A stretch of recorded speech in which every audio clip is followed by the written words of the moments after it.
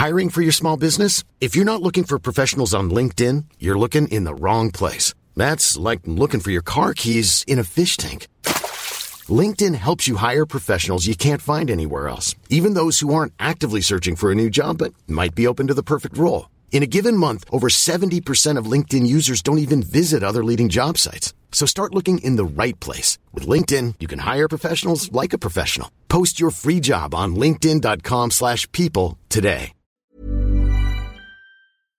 Do you know a student getting ready to go to college? Or are you looking at going back to school yourself? The Woodward Hines Education Foundation and the Get to College program help more Mississippians get to and through college to get certificates and degrees that lead to meaningful employment. They offer free college planning advice, including hands-on FAFSA completion assistance through in-person or virtual appointments. Visit gettocollege.org to learn more.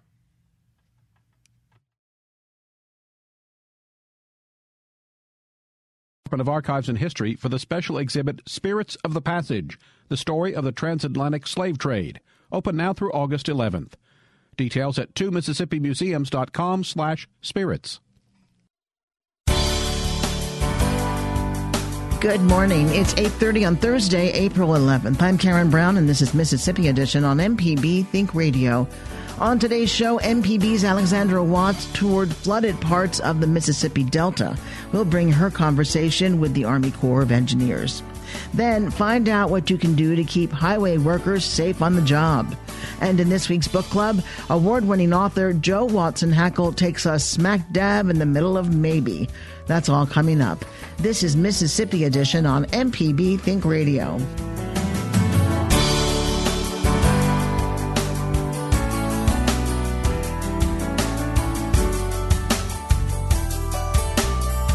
The Mississippi River Commission is holding public meetings to hear about how the river affects communities, including the Mississippi Delta, which has seen record flooding. The commission has been holding a series of public meetings to hear residents' concerns about not only the flooding, but the condition of river communities.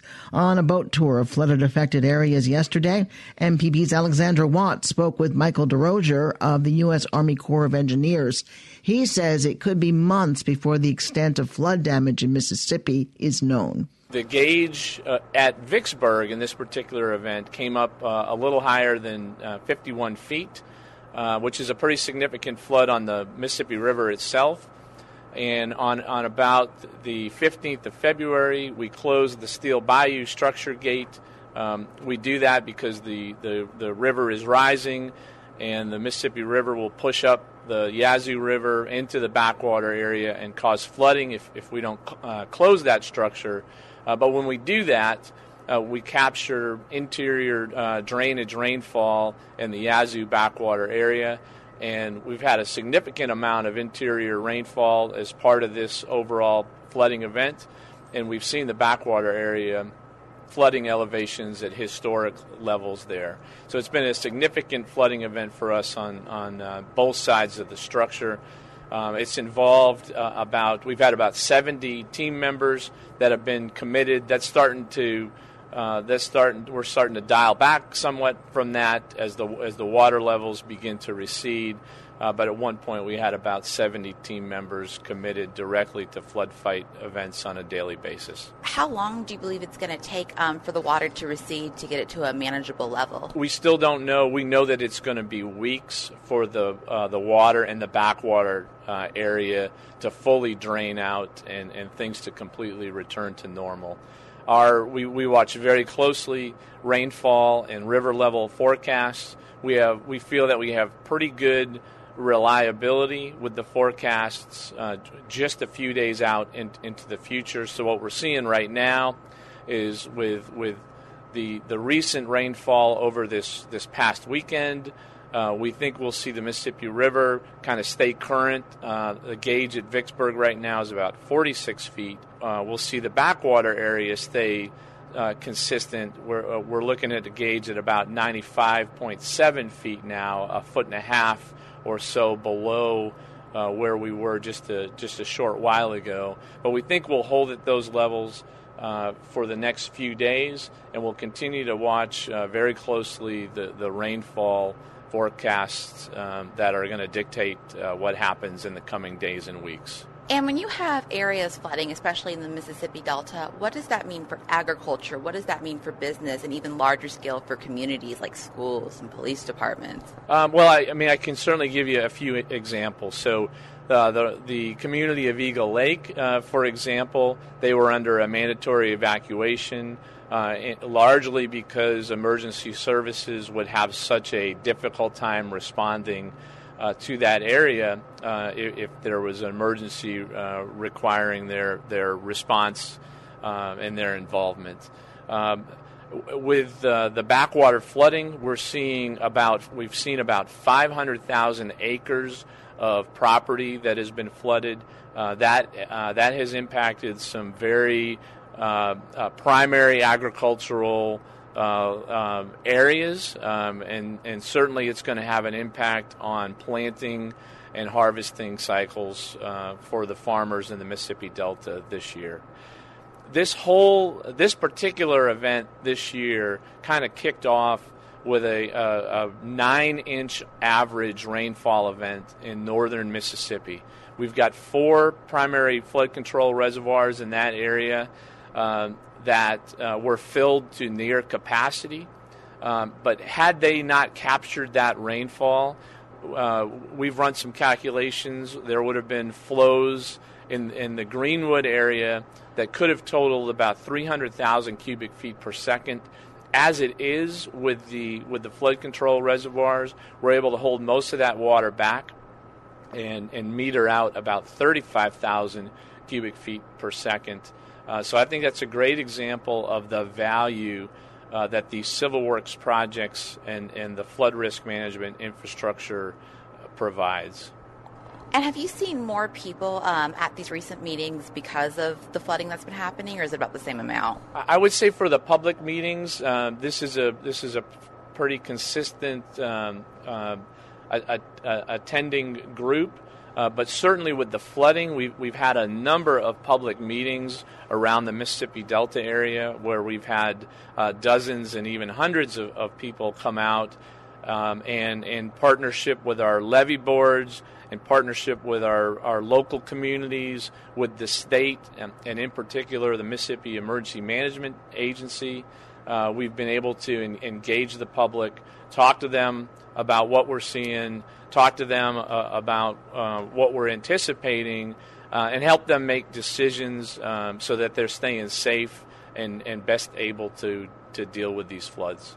I'd like to emphasize the importance of working with the Corps of Engineers as part of a local, state, and federal team. It takes a complete and dedicated team effort, engagement with the public, communicating the value of what we do to communities, to our members of Congress, to other appropriators, so that we can continue to advance the great work that we're doing here in delivering value to the region and to the nation. Michael DeRosier of the U.S. Army Corps of Engineers. More immediately, a levee in Chickasaw County collapsed after months of rain flooding farmland and washing out part of a county road. Crews with the Tombigbee River Valley Water Management District surveyed the area, focusing on building the levee back up so farmers can plant crops this spring. Chickasaw County Road Manager Doug Winter says the large amount of rain the region has seen in recent months weakened the levee over time. Chickasaw County alone had 38 roads damaged during heavy rains in late February. Major General Richard Kaiser is president of the Mississippi River Commission. He tells our Alexandra Watts more about the work of the commission and its impact on communities along the river. We are in Rosedale, Mississippi. It's a wonderful town right along the Mississippi River. And if someone were to come on this boat and they walked into this meeting, how would you describe this meeting? What's it about? Well, what they would have seen is American civics and democracy in action. And so really the Mississippi River Commission was established in 1879, and we are chartered by Congress to go up and down the Mississippi River and listen to Americans, listen to the public and their concerns about the river, and what can we best do to manage this river to make it the most effective river that we can for this country. And that's what we did today. So we had about 15 registered speakers, and we got to listen to them, and I will take their comments. And we'll go back to Congress and let them know what we heard and what we think can be done for this river to make it better. What are some of the concerns that you've heard from people? Well, it varies region by region. So in the northern parts, when we were up in Memphis in that region, people very thankful for all the great work that's been done. And so we just passed a historic flood. This was number 2 flood of record if you live in Red River Landing. It was number 3 if you live in Cairo, Illinois. But all up and down this river, it was a historic flood. Now, in areas where the Mississippi River and Tributaries project is complete, it has worked extremely well, and people have received all the benefits and they've stayed dry. But as we move to this region where we find that the Mississippi River and Tributaries project is not complete, people have experienced historic flooding. And so those are the concerns we hear. We also hear a lot of thanks for the monies that Congress has provided for us to make repairs after floods. It's made a huge difference. And why aren't some of the projects completed? I know they're completed in other areas, but maybe why in the Delta are they kind of moving at a different pace? Well, there's a variety of reasons why projects don't get completed. Sometimes it's monies that are available or not. Sometimes it's environmental concerns. And sometimes there's just more research needed to determine if this is the most effective way to get a project done. And so there's a variety of reasons that projects are not complete. I think that's the best way to put it. What would happen if we had nothing in place, if there were no projects going on, if it was just left to nature here in the Mississippi Delta? How would that impact communities if there was no protection? You wouldn't have communities along the Mississippi River, plain and simple. I'd invite you to go take a look at that map I displayed at the beginning of the session. It was created by Dr. Fisk, who mapped out the historic channels of the Mississippi River ever since time began and the river was there. And what you'll find is a meandering river like this goes where it wants to, when it wants to, and you would not be able to live, work, or operate a business within about an 80-mile swath of the river. So Rosedale's here today because the river stayed in its banks. If we didn't have the levee systems, this town might not be here tomorrow. And so that's what I would tell you is without what the improvements we've done to the Mississippi River, you would not be able to flourish along its banks. Richard Kaiser with our Alexandra Watts. It's Major General Richard Kaiser. Coming up, find out what you can do to keep highway workers safe on the job. This is Mississippi Edition on MPB Think Radio. Palate to Palate is back with Chef Robert St. John and artist Wyatt Waters. Join us this week on Palate to Palate, where we have breakfast with Martha Foose. And I get to go paint in Greenwood on Cotton Row. We visit the Grammy Museum, and we have an awesome lunch at McCarty Pottery in Marigold in the heart of the Mississippi Delta. And then to Oxford later that evening to paint a sunset of the square. That's Palate to Palate. Thursday at 7:30 on MPB Television. This is Mississippi Edition on MPB Think Radio. I'm Karen Brown. The Mississippi Department of Transportation is spending this week directing special attention to highway worker safety. MDOT crews work only feet away from vehicles traveling at high speeds, and officials want motorists and workers to know the importance of how to navigate a work zone safely. Melinda McGrath is Executive Director of the Department of Transportation.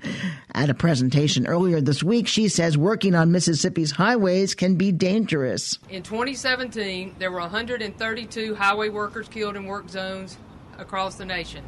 Last year in Mississippi, there were 13 highway workers injured in work zones. McGrath says it's important to remember workers who have lost their lives. Today's ceremony is a solemn one, but it provides us an opportunity to reflect and remember our colleagues and their families and friends. It is also an opportunity to remind everyone to be more aware of sacrifices made by these state workers as they do their daily jobs. MDOT Executive Director Melinda McGrath. Central District Transportation Commissioner Dick Hall tells MPB's Jasmine Ellis drivers need to slow down when going through highway work zones. 75% of MDOT's 3,400 employees actually work on the highways, either doing construction or maintenance. And it's an extremely dangerous position to be in. And it's the one week in the year that we try to emphasize the need for folks to slow down and pay attention to their activities. Particularly, watch for the flaggers. watch for signs, and put down that telephone and slow down. So hopefully during this week we'll be able to get everybody's attention to do that. Fortunately, last year we did not lose any employees, but the year before we lost 4 employees because somebody wasn't watching what they were doing driving to a work zone. So it's just our attempt to remind everybody of that. What are the conditions like for employees who are working in the field alongside traffic? Some have said it's the same as building a multi-story building in the middle of a 4-lane highway. When cars are coming through there 60, 70 miles an hour, you can't stop them. I mean, the safety cones and signs, and nothing's going to stop them. So it's up to the people. But I'll tell you what is surprising is there are more people that get killed or seriously injured in a work zone that are driving the automobile or the passenger in the automobile. And that's surprising to folks, but that's what the statistics show. So you need to slow down to watch out for our employees, but you also need to slow down and watch out for yourself. And why is this happening? Why are workers getting injured and being killed while they're doing their jobs? We have people get hurt and injured and are killed because people are not paying attention to what they're doing. I tell you, this cell phone is the worst problem of all. If you just take your eyes off the highway for just seconds, and you're going 60 miles an hour, you're not going to be able to slow down or stop if something unexpected happens. So you got to be looking at the highway, not at your cell phone or fiddling with a hamburger that you picked up. So that's what we're trying to emphasize to everybody. Pay attention to what you're doing, and that's driving that vehicle. What role does the traveling public play in making sure that MDOT workers are kept safe? They are the role that the public plays is the most important role of all. They're the ones using the highways. That's the problem, that the people that are not paying attention while they're driving that vehicle. And if they will pay attention, if they will slow down, if they will put down that telephone, we're not going to have any accidents. But you can't imagine how scary it is out there on the highway with a car coming by. Our truck is going 60 or 70 miles an hour. You've got to slow down. What type of safety training do the crews have before they go out into the field? Oh, they're well trained. Well, they're extremely. In fact, we spend more time than we used to doing that. But you reach a limit. Finally, even if the worker's there trained and he's watching what he's doing, he or she, then he's at the mercy of somebody driving down that highway. And remember, these people out there working, that's somebody's mom and daddy, or sister or brother, or father or son, or and then we want them to go home safely after the day of work. It is a dangerous occupation, and they don't get paid nearly what they should. So I just don't know how to plead it enough. Just slow down, pay attention to what you're doing, and put down that telephone. Thank you so much, Commissioner Dick Hall, for just talking to me about the conditions that highway workers are under and what the public can do to make sure that not just the highway workers but also themselves are kept safe when they're traveling on the highways. Thank you so much. Thank you. Coming up, award-winning author Joe Watson Hackle takes us smack dab in the middle of maybe. That's in this week's book club. This is Mississippi Edition on MPB Think Radio. Normally, I don't recommend eavesdropping, but feel free to join in on my conversations. This week on Conversations, journalist Jerry Mitchell. The Mississippi Sovereignty Commission. I started finding out more about it. It was a state segregation spy agency back during the 60s and 70s. So I found out that all those records were sealed, and so that got my curiosity up. It's like 132,000 pages of records. And so when I found that, I was like, there's something in there. Sundays at 5:30 and Thursdays at 10 on MPB Television. This is Mississippi Edition on MPB Think Radio. I'm Karen Brown. About 30 minutes north of Meridian is a ghost town called Electric Mills. There's not much left except some overgrown sidewalks and downed pillars. In today's book club, author Joe Watson Hackle takes younger readers to a fictionalized version of Electric Mills in her adventure, Smack Dab in the Middle of Maybe. I was born at Keesler Air Force Base on the coast of Mississippi. And when I was 11, my family moved to the overgrown ghost town of Electric Mills, Mississippi. Electric Mills was once called the brightest town east of St. Louis. It had electricity at a time in the South when no one else did.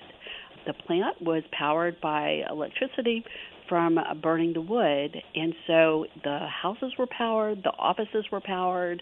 They had very modern houses, a hospital, a theater, even an ice cream parlor, and people came from Meridian and other areas to visit this booming magic of a town. But when all the timber was harvested, they literally picked up most of the buildings and moved them on somewhere else. So when my family moved to Electric Mills, it was pretty much deserted. There were a couple of houses, and I lived in one while our house was being built. But there was one thing that they couldn't pick up and take off, and that was the sidewalks. So I could walk forever on these thickly poured concrete sidewalks that took me past old home places. I could see the plantings that had been done in the front of the house, the hedges, the plantings that had been done in the back of the house, and the pillars that had once held up the houses. So for me, that was sort of a magical and mysterious place. And when I set out to write my novel, I very much wanted to bring readers to that place, to a fictionalized version of it, and introduce them to it. What ages does this book appeal to? Well, it's been interesting, Karen. The main character in the book is 12, but about half of the people that I've heard from have been grown-ups, because the book combines my two favorite things, which are outdoor survival and outdoor adventure, and an art mystery clue trail. The reader gets to solve the clue trail right alongside the main character, Cricket. What is the story around the clue trail? So the story takes readers on an adventure with 12-year-old Cricket, who runs away to live in an overgrown ghost town based on the real-life ghost town of Electric Mills, Mississippi, to try and solve a clue trail to find a secret room that may or may not exist. And this secret room is inspired by the real-life secret room that Mississippi artist Walter Anderson left when he died. I hope that your listeners, if they haven't been in the secret room, at least they've heard of it, because it is really a wonderful place. Does Electric Mills still exist in any form? It does, and I'm happy to report that thanks to the work of the Historical Society, a new plaque has just been erected in Electric Mills. So Electric Mills is on Highway 45 between Meridian and Columbus, and there's not a whole lot to see today unless you sort of know what you're looking for, but you can still find the remnants of those thickly poured sidewalks if you look a little bit. Some of them have crumbled by now, and some are covered by leaves, but they're there. And you can still see some of the toppled over pillars. There's still one house, and you can see signs of this rich and vibrant town that once thrived in the area. I think you just inspired people to take a day trip to check it out. You said this book appeals to adults, but you wrote it geared towards kids. Why did you choose that age for your audience? I think there's really something wonderful about a coming-of-age story, and this is a coming-of-age story, because when you are 11, 12, you're really making up your mind about how you're thinking of the world.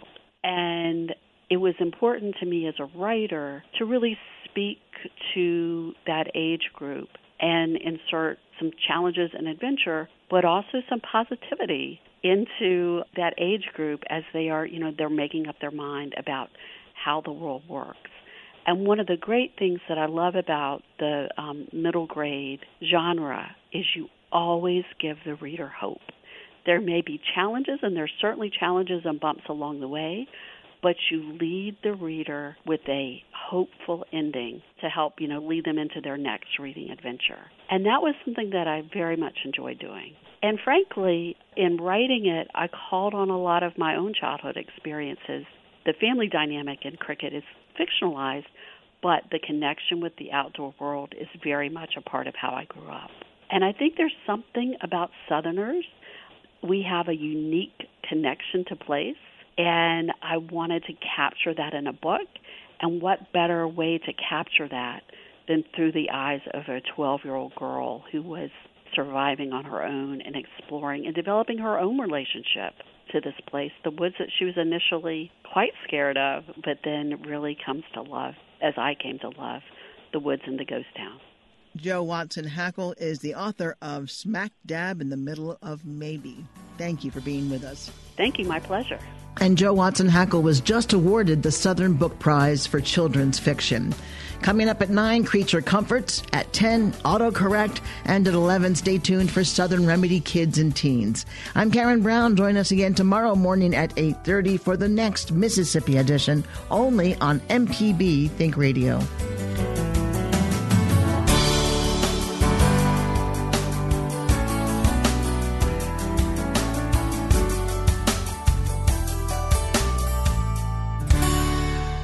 Support for MPB comes from the Mississippi Department of Archives and History for the special exhibit Spirits of the Passage, the story of the transatlantic slave trade. Open now through August 11th. Details at 2 Mississippi Museums.